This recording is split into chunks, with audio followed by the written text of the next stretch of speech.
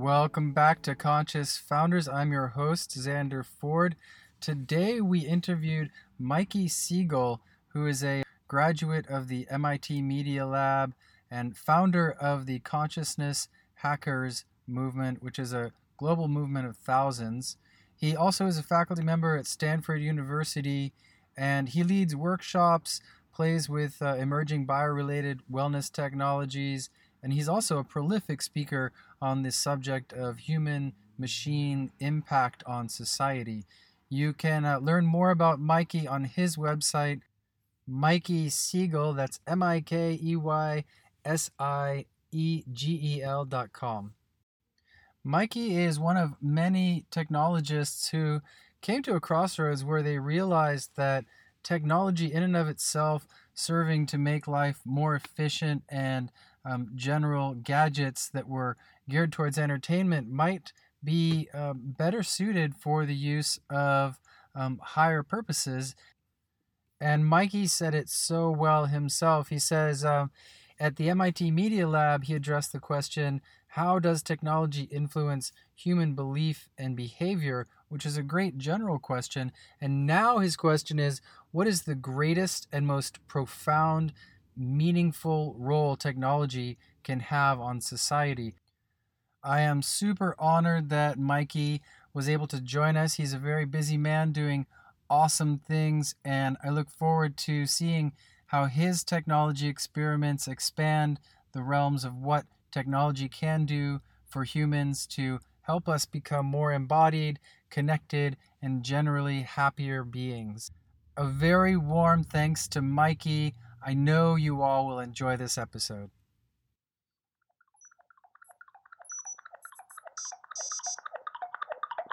Hello, Mikey Siegel. Thank you so much for joining us today. Yeah, thank you, Xander. It's wonderful to be here. Wonderful. So maybe you can start off by telling us a little bit about yourself and what you're up to. Everything that I'm up to is, I guess, at its very root, exploring healing and consciousness in some way. But a lot of that centers around the intersection of technology and well-being and human flourishing, and how we can innovate or create modern tools that support the deepest, most meaningful, most connected aspects of the human experience.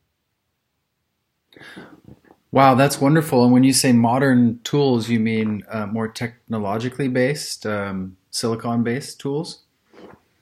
Yeah, I tend to gravitate in that direction, and there's often this kind of sense of the broad view of technology, which I totally dig, this idea that even meditation and yoga, these are technologies of a sort, but there have been all kinds of approaches to supporting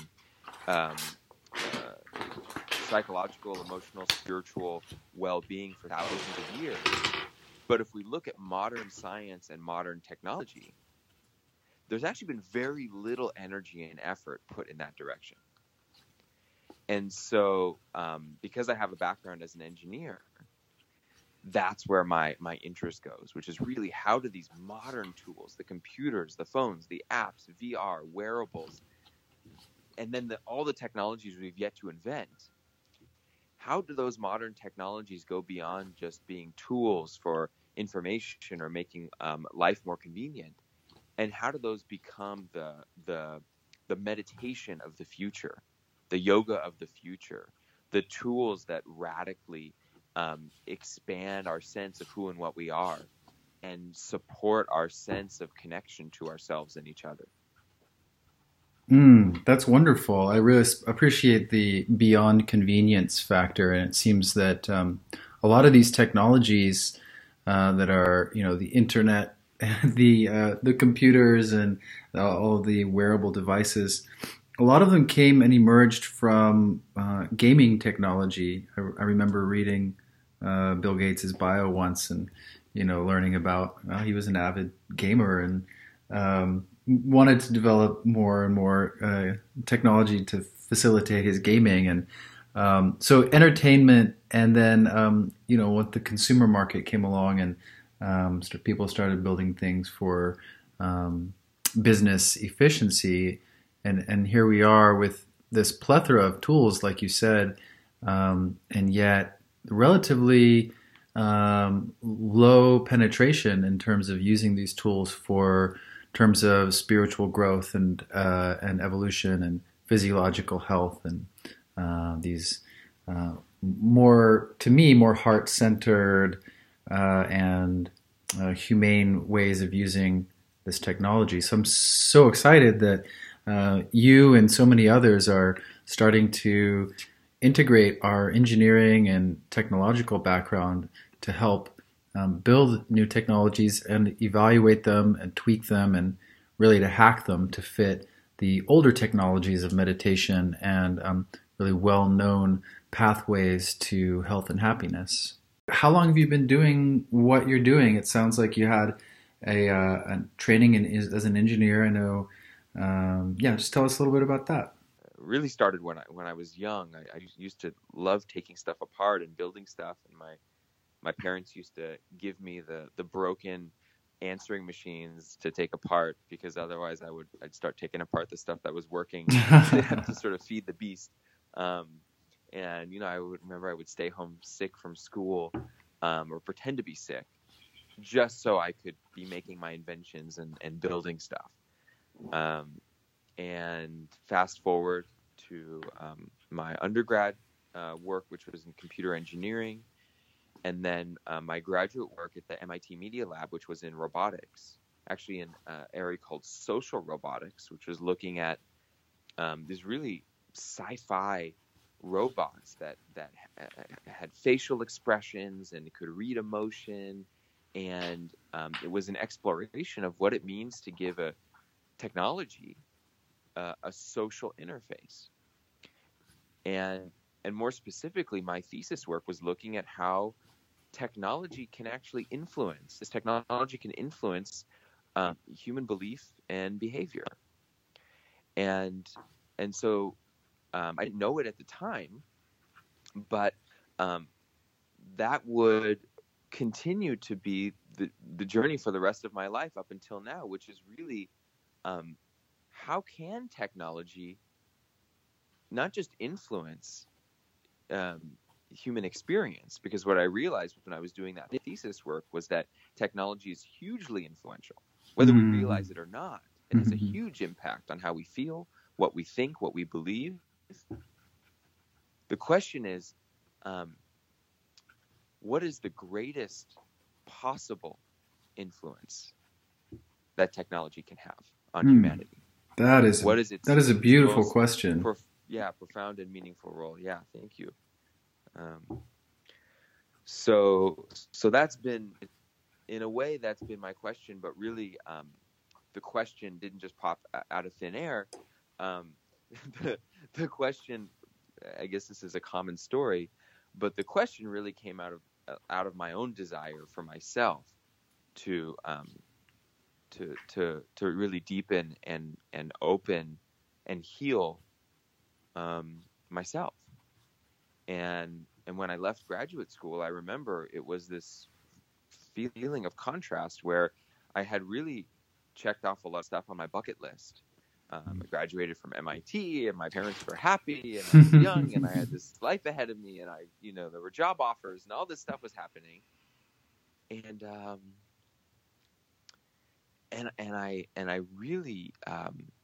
was really suffering, to be honest.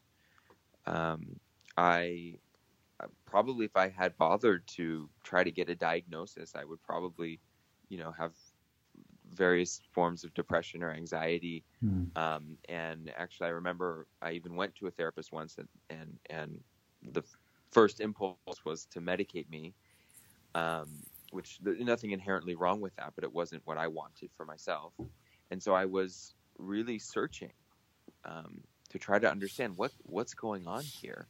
And I ended up at a yoga ashram in Virginia for like a month and a half, doing meditation and yoga and eating vegetarian food and doing all this kind of stuff.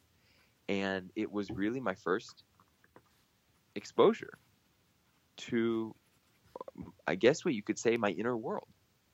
as an engineer, I've been focused so externally. This was the first time that I'd really, really looked inside. And what I realized is I'd been missing half of the equation. And that actually, that was what I was looking for. And that by changing the relationship to myself, by reconnecting to myself and deepening that actually I could change my whole life. And so I've been on that journey ever since. And really, pretty soon I realized that there was nothing else that I wanted to focus on, that this process or human capacity for transformation and growth was really where it's at. And to put it one way, like, I guess the more I looked into it, the more I kind of realized, like, that's kind of all we're ever doing, whether we know it or not.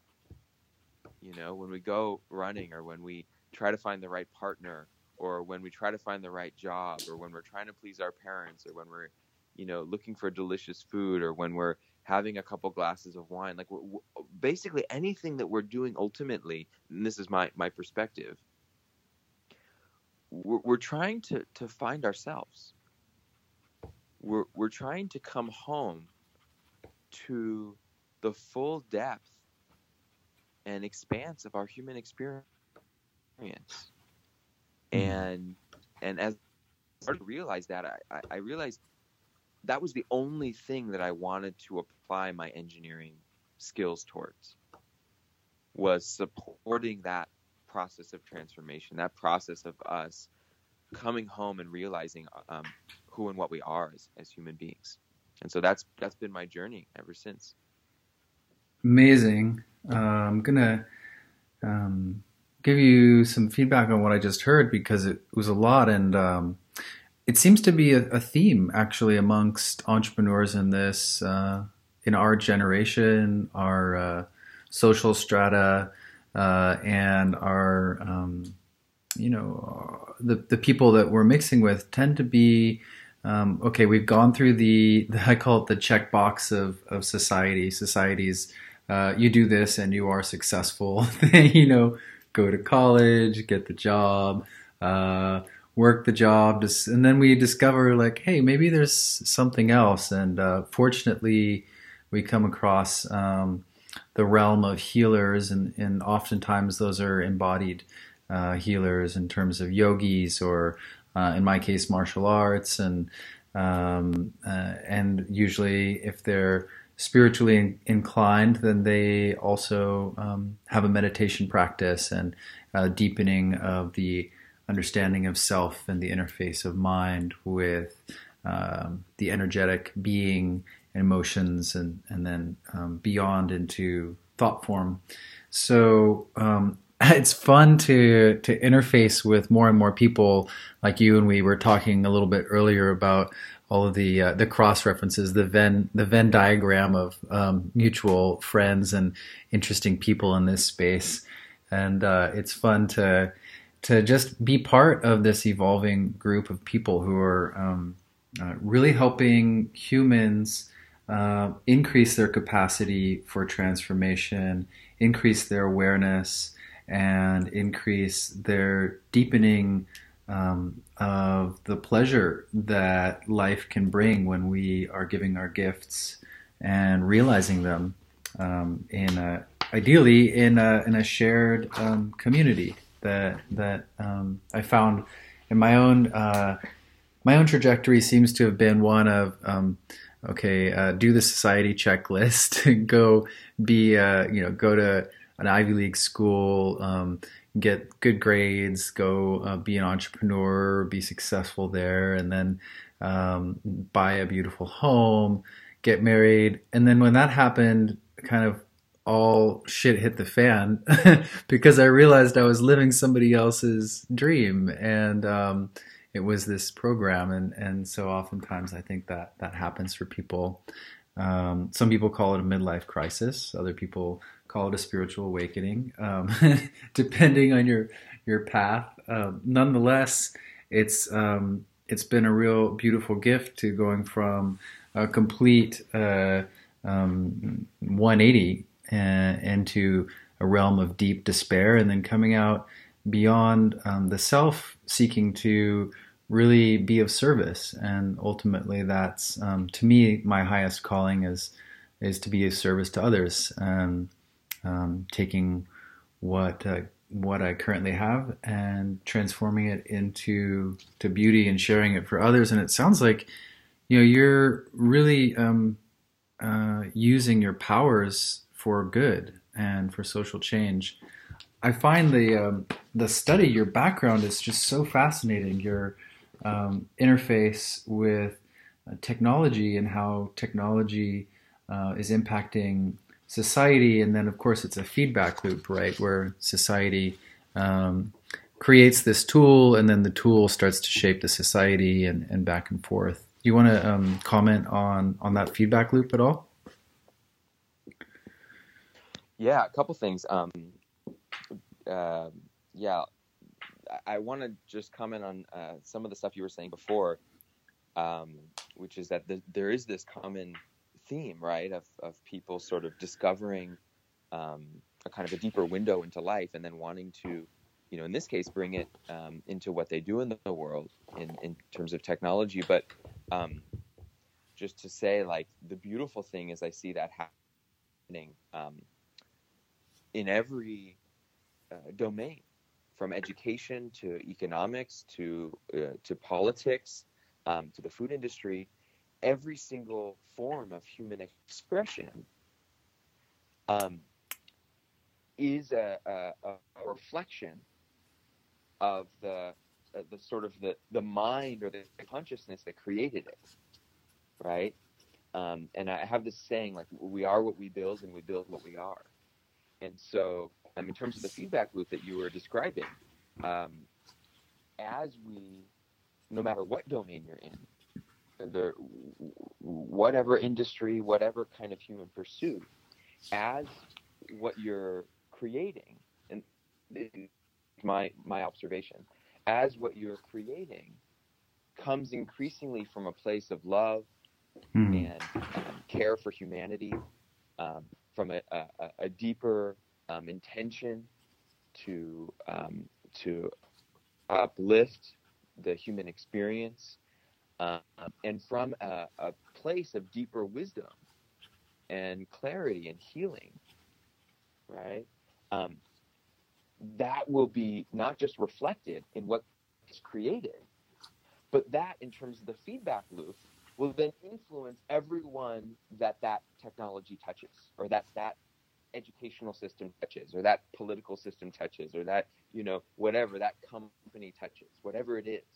And so I'm a huge believer that as that the path of entrepreneurship, or the path of engineering, or the path of making, of creating, is itself a spiritual path, and that there's a sense almost of responsibility there for our own evolution, because if we are really going to be successful in the classical sense, successful in the worldly sense, meaning whatever we're doing is going to impact tons of people.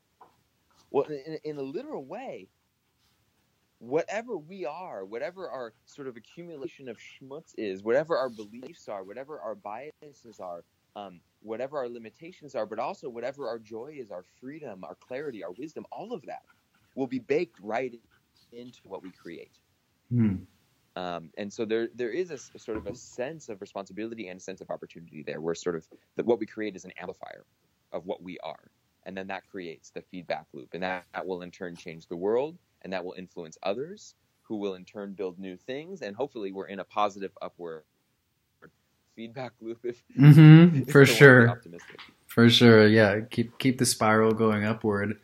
I love that. I love the concept of using business as a spiritual vehicle, as a vessel to contain both our own growth as beings, and to amplify our gifts to the world. And it takes a lot of courage to be vulnerable and share our gifts and iterate, and fail forward fast is a motto of the Valley, of course. And it seems to work. The question is, what's the power source? I've been chatting a little bit with other friends around going from internal combustion to hooking up to a greater source of power. And this, bridges into the spiritual realm, which a lot of people aren't necessarily comfortable talking about. But hooking up to a sense of more a grandeur, and in one way, it's putting ourselves on the map, like having ourselves be so both completely insignificant and completely miraculous, and at the same time still existing connected to this larger framework of the unknown, of the mystery, and then tapping into that shared human consciousness and the mystery to be a nurturing and nourishing source within the framework of humanity. So I think everything we do, like you were talking about, whether it's educational tools or mechanics or being a parent, I'm not there yet, but at some point perhaps everything we do, every person we touch is an opportunity to help and be of service and amplify our own values. So I appreciate that. It's really beautiful.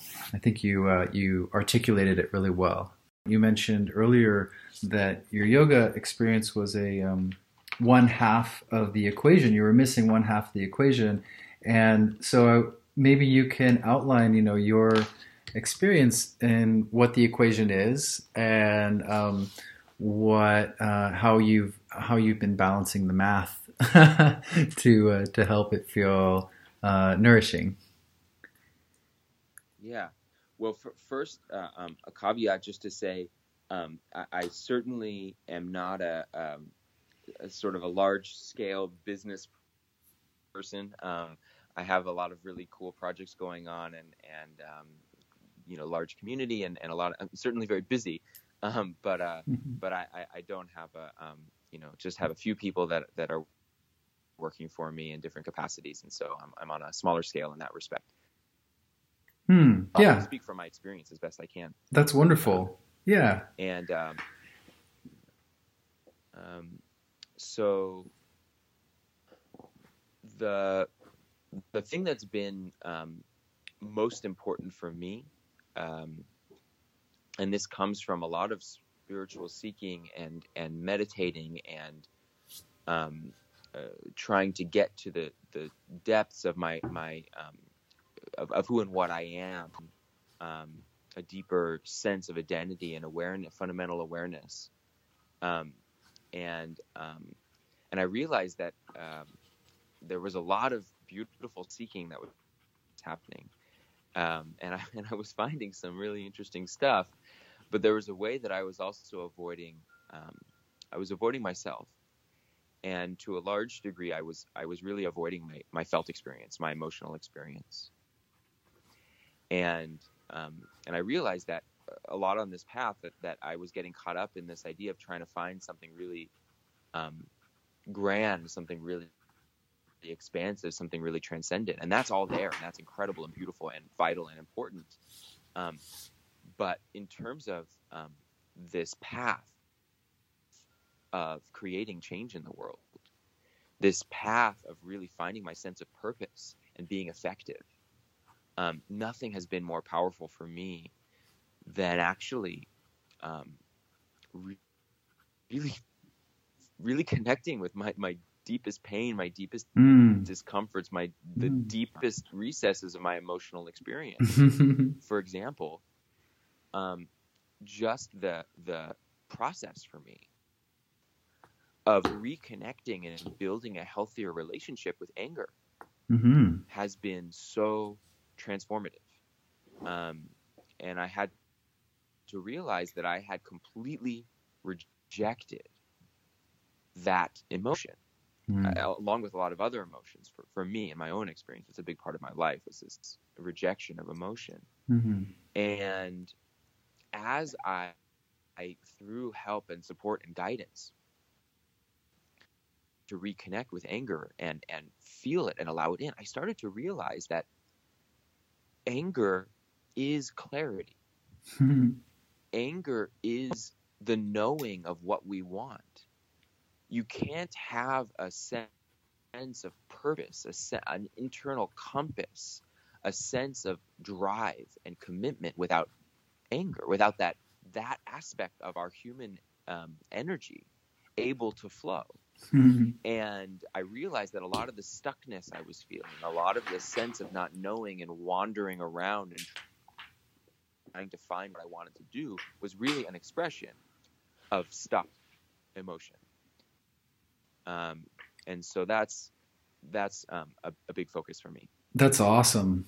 I can relate entirely. It's amazing how we kind of learn to create these characters, and as we grow from infant onward, and these characters, oftentimes we tell ourselves, oh well, in order to play this character that's called Mikey Siegel, I can't have this emotion, and I can't have this emotion, or Xander Ford can't express sadness or grief in public because it's Right. weak, or and I'm a male, so I have to be strong in this society, and so we go through these these evolutions as humans, and these different characters that we get to create, and once we're aware that we're actually the ones applying the rules to how we interact with society. We actually can choose how we interact with society. And I agree with you in the anger, actually, in Chinese medicine, which I'm a big student of. The liver is what fires up our anger. The liver is also the source of our life purpose. So from that philosophy, it directly is in alignment with you and your belief that, hey, that's what we want. Anger is the knowing of what we want. Anger is one expression, and it's like, well, if you're not going to do this, I'll just give it more energy until we end up doing it. That's what the liver is going to do. So it's fun to think about the emotional content of the organ systems and beyond. But back to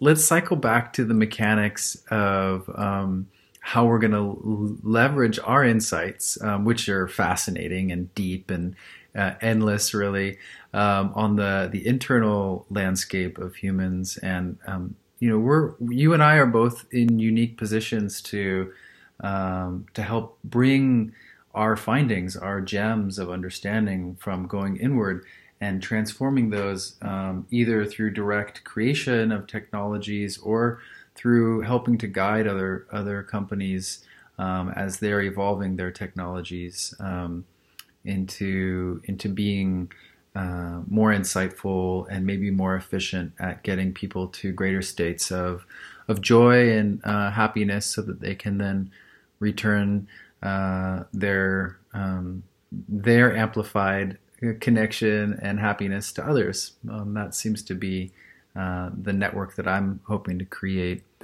In that, let's circle back to virtual reality and then maybe a nice segue into healing technology.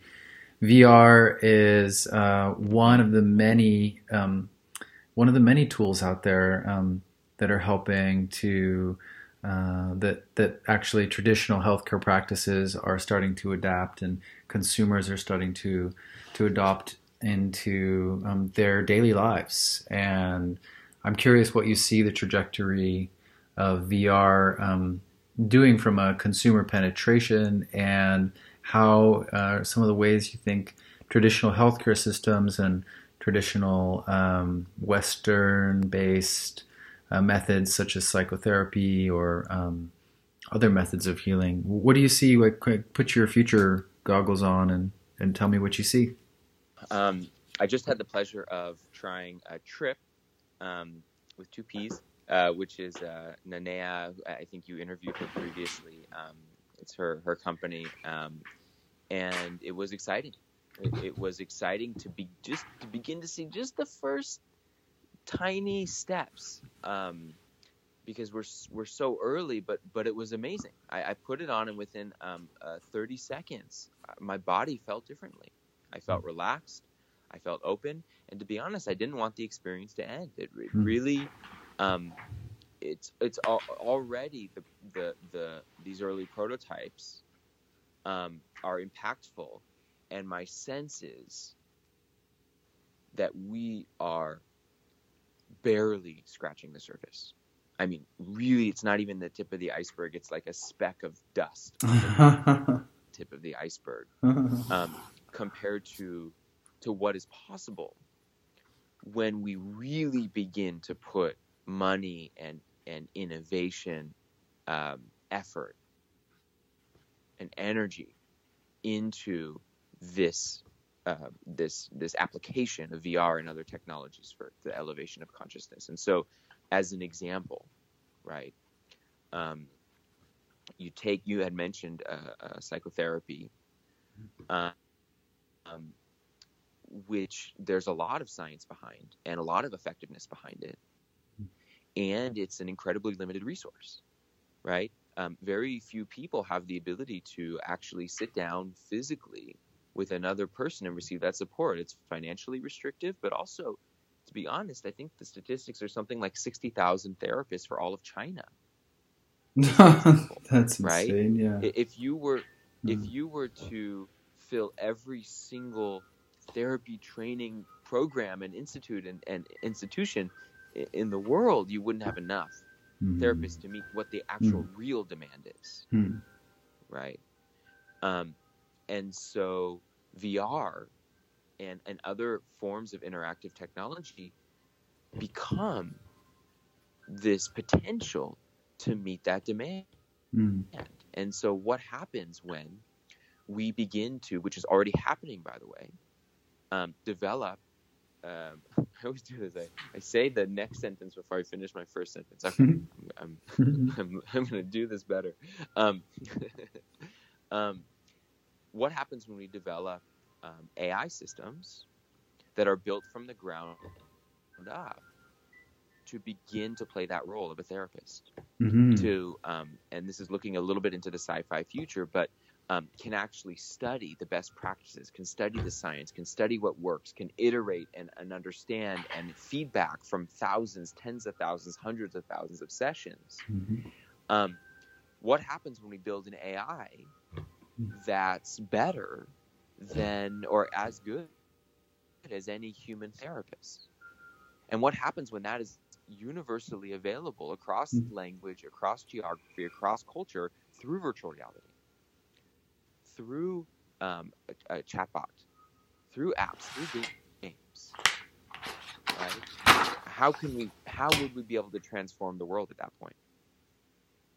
Yeah, that's amazing. It sounds like you hit the nail on the head with what one of the benefits of technology in particular can do in that scale as these systems become more autonomous. Then we can start to reach more and more people who may not have the resources available to heal, but through a lower cost distributed platform, they can gain access to these tools. On the realm of virtual therapists, I interviewed a guy named Skip Rizzo, who's at USC, and he's actually built virtual humans. He's really, really far forward thinker.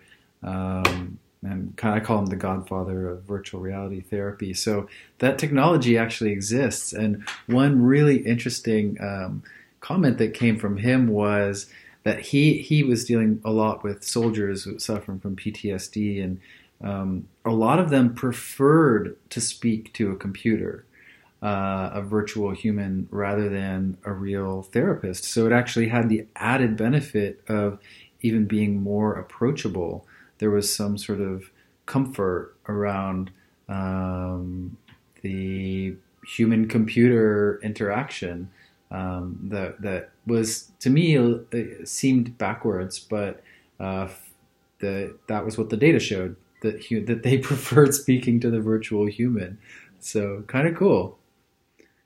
Yeah, it's cool, and I want to speak to one thing which I is really common, and your viewers might be feeling this too, which is almost like a bristling, a feeling of resistance to this idea of a sort of technology taking this very human role. And even this feeling of like, are we somehow losing part of our humanity, or are we, going to get sucked into this kind of cold, heartless, technological reality? And I just want to name that fear, which is really common. And I think that when I talk about what I'm doing, that's the thing that often comes up, which is, wait a minute, isn't the whole point for people to be more connected to each other, like physically, and for creating these technologies, are we just kind of paving the way for us to just lose ourselves in each other?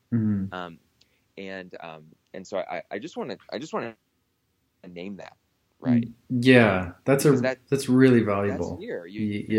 That's part of, it's part of this conversation, and I want to say that that's a real fear. And that probably will happen in certain ways, right? That probably is inevitable in certain ways. And I also want to say that we have been exposed to such a distorted and unhealthy expression of technology that it's actually hard for us to imagine what healthy or nourishing technology could look like. In the same sense that if we'd only ever seen fast food, or processed food. That's a great metaphor. It would be really hard analogy for you to imagine that food can actually be medicine, that food can actually be a nourishing, supportive, and healthy and necessary part of what it means to exist. And the fact is technology is part of what it means to be human. We cannot be humans without technology. Even if you imagine the most primitive tribes, they're using stone tools, they're altering and innovating on their environment in order to support their existence. That is what we do as human beings. And so for me, I think the question is, how can the technology that we create be in harmony with life's natural rhythms? How can the technology that we create be an expression of love? How can the technology we create be a healing and nourishing form of human expression? And I think if we focus on that goal and we don't compromise, then I think that speaks, from my view, it speaks to a lot of these fears. Beautiful. That is really beautiful. I have so many thoughts that came off of that. The human expression seems to be to create. That's what one of the things we're here for, and one of the things that I think we derive the most pleasure from is creating. And in creating, we are most of the time modifying our environments. And the fear around technology taking away human interaction is a real one, because that has in a large part been the theme of the last 300 years, is technology enabling greater and greater independence, which the flip side of that is that we also evolved to be in community as humans, human beings, and humanimals, I call us. The animal nature of us still thrives in community. There's a deep sense of belonging and a deep sense of value and a deep sense of safety, which comes from those feeling valued and feeling a sense of belonging. And how can technology, how can we who see that trend help inform the technology makers to build in those value sets into their experiences, so that then when a human is finished with the technology use, they can go out into the world and still feel remarkably connected, instead of feeling like they need to check their cell phone and their Facebook update to feel a sense of connection and value. Not that that's bad, but it can become addicting and pull a person out of the direct experience of life, which might be the smile to the person on the street corner that we don't know, or the baby laughing, and these things that we end up becoming habitualized out of because of the pervasiveness of technology. And so my hope is that these technologies will become training wheels in a way, to help people value and appreciate the direct experience of life. Yeah. Well, I want to challenge that a little, just to be a little provocative. Yeah. Bring it. And I think I hear that view. I hear that view a lot, and it's totally understandable. But I believe that view is still slightly rooted in this sort of assumption that technology is in contrast to life. Mm-hmm. That technology is not natural, and that technology is something that we sort of use and then put aside in order to do what's really living. That comes from such a deep and understandable, almost traumatic relationship that we have with technology, because it has been so. The reason why we even have a term unnatural, for me, is just an expression of the fact that we have created in contrast with nature. Right? But it's not. Nothing's outside of nature. Nothing's outside of life. It's just that we have almost this ability to be in conflict in a way, like to be in disharmonious. Right. And so, as long as we live in this world where technology is this expression of disharmony in a way, this expression of a total, we're literally destroying our planet.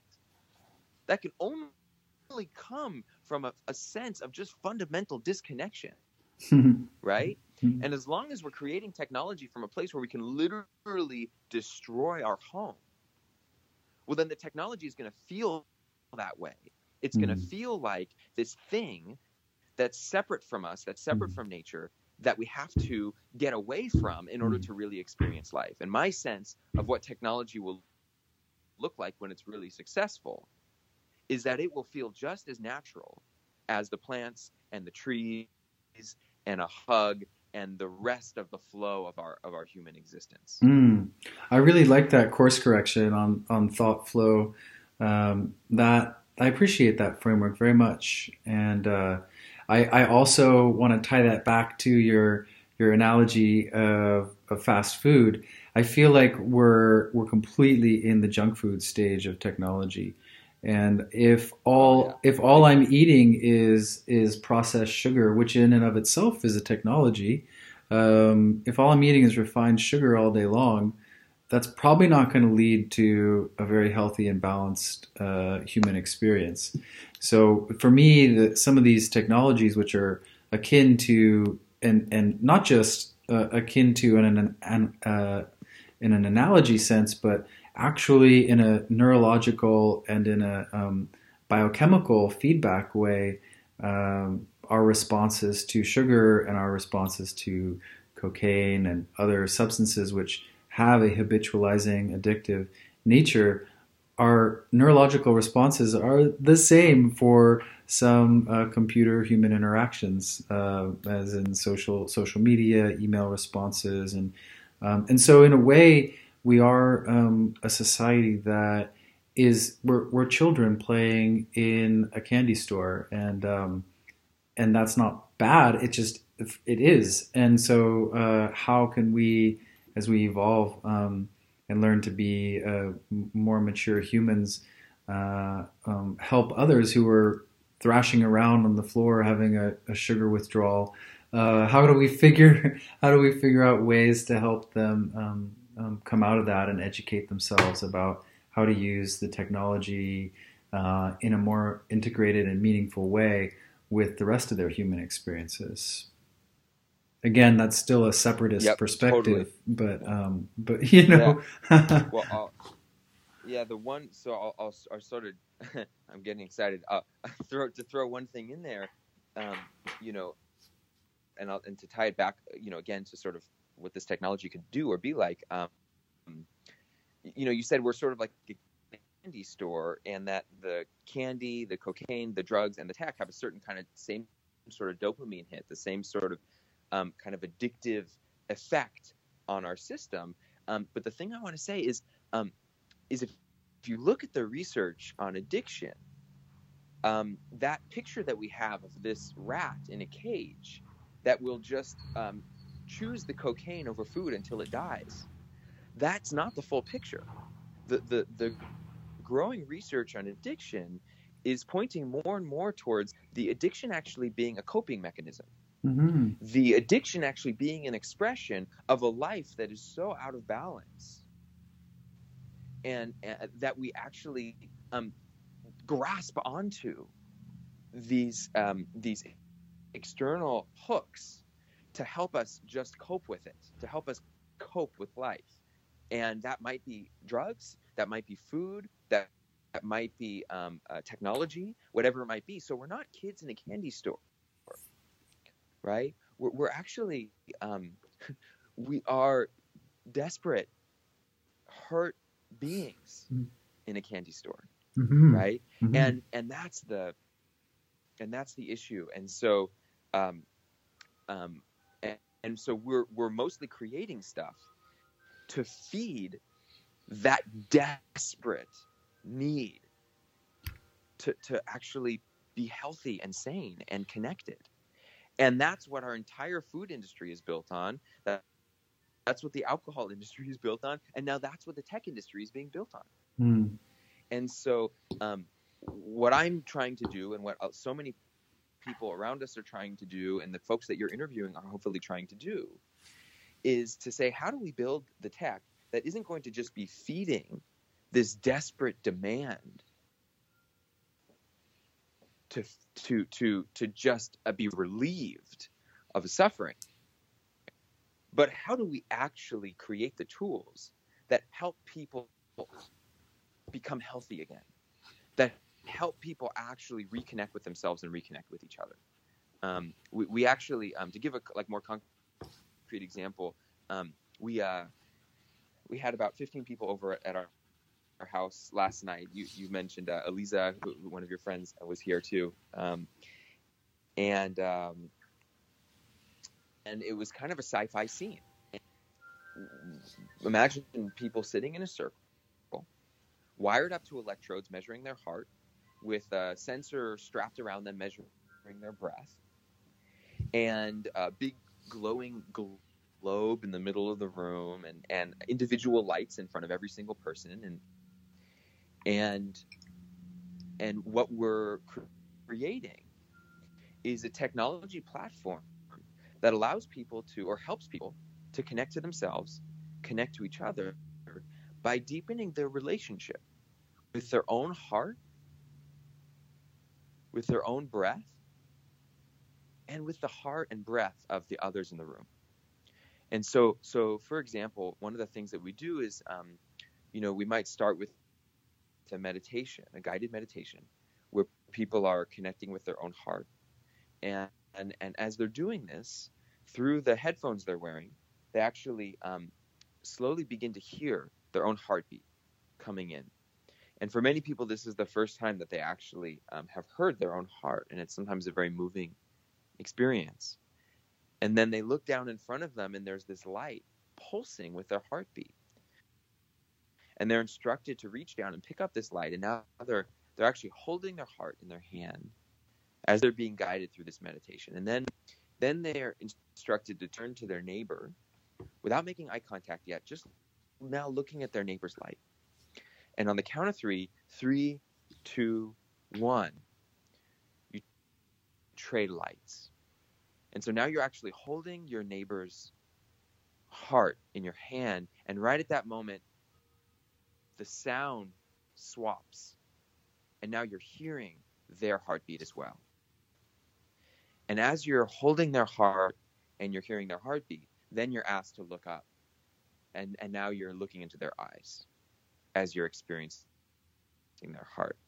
And so this is an experiment that we're doing, which includes all kinds of experiences with the breath, and people synchronizing with the breath and creating music using 20 heartbeats. And we're going to be running 3 meditation retreats at Esalen in the next 4 months in the Bay Area. This is an ongoing experiment. We call it the Group Flow Project, of how can we really create these moving experiences using technology that are uniquely enabled by technology, but to ultimately bring us back to ourselves and each other. That's so wonderful. You really are pioneering the use of technology for deeper human connection, and I'm excited to see how your foundational research and experimenting is going to flow into the other media. I can even see, this being a distributed system where, you can swap out these monitors in a virtual environment, for example, to increase connectivity and across the globe even. Putting the sci-fi goggles on even a little more further, a virtual room with this, just for those who may not have the ability to travel to the same physical location. So yeah, that's incredible, Mikey. Definitely congratulations on manifesting that and putting the effort in, and really being a thought leader and a great executor in getting these things together. And how wonderful that you're teaching at Esalen. That's a place that's so near and dear to my heart. It's also a place I live close to and has been incredibly transformative and helpful for me, both at the community level and also in the in all of the education and awareness practices there. Yeah. Well, thank you, Xander. Yeah, I appreciate you, and thanks for seeing me.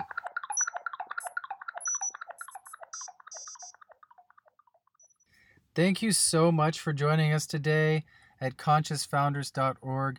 We really appreciate sharing this wisdom from so many wonderful entrepreneurs, creators, thinkers, artists, and thank you for your contribution. If you know of someone who you think might be a good match for the program, or if you yourself would like to come on and join the program, definitely contact me directly. I can be reached, Xander, Zander, at consciousfounders.org, or you can go to the website and find us there. There's a contact page.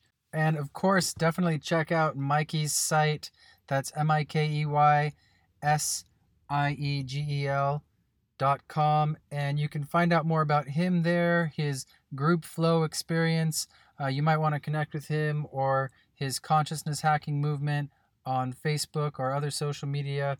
As always, stay healthy.